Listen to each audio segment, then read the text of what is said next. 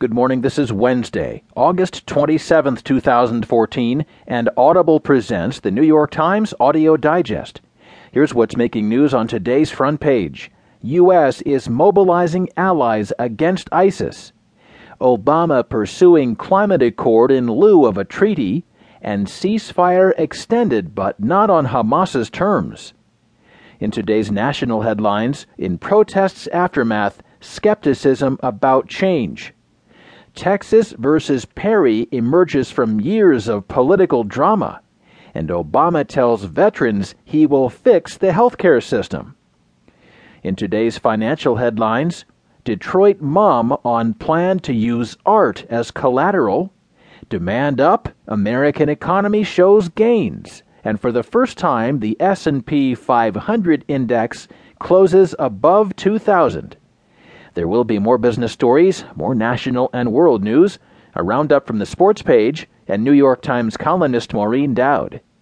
Now, as selected by the editors of the New York Times, here are the stories on today's front page. The top story is titled, U.S. is mobilizing allies against ISIS. Reported by Helene Cooper and Mark Landler from Washington, D.C. The United States has begun to mobilize a broad coalition of allies behind potential American military action in Syria and is moving toward expanded airstrikes in northern Iraq, administration officials said on Tuesday.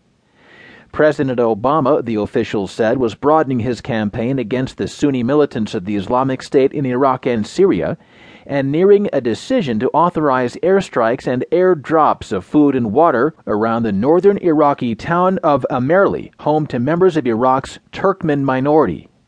The town of 12,000 has been under siege for more than 2 months by the militants. Rooting out a cancer like ISIL won't be easy and it won't be quick, Obama said in a speech on Tuesday to the American Legion in Charlotte, using an alternative name for ISIS.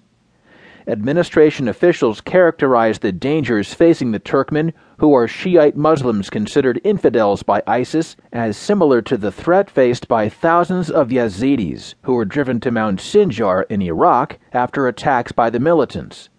As Obama considered new strikes, the White House began its diplomatic campaign to enlist allies and neighbors in the region to increase their support for Syria's moderate opposition, and in some cases, to provide support for possible American military operations. The countries likely to be enlisted include Australia, Britain, Jordan, Qatar, Saudi Arabia, Turkey, and the United Arab Emirates, officials said. The officials, who asked not to be named discussing sensitive internal deliberations, said they expected that Britain and Australia would be willing to join the United States in an air campaign. The officials said they also wanted help from Turkey, which has military bases that could be used to support an effort in Syria. Turkey is a transit route for foreign fighters, including those from the United States and Europe, who have traveled to Syria to join ISIS. Administration officials said they're asking officials in Ankara to help tighten the border. The administration is also seeking intelligence and surveillance help from Jordan, as well as financial help from Saudi Arabia, which bankrolls groups in Syria that are fighting President Bashar al-Assad's regime. On Monday, the Pentagon began surveillance fighters over Syria in an effort to collect information on possible ISIS targets as a precursor to airstrikes, a senior official said. Although America's allies in the region have plenty of reasons to support an intensified effort against ISIS, analysts said the United States will have to navigate tensions among them. One of the problems is that different countries have different clients among the fighting groups in Syria, said Robert Ford, a former American ambassador to Syria.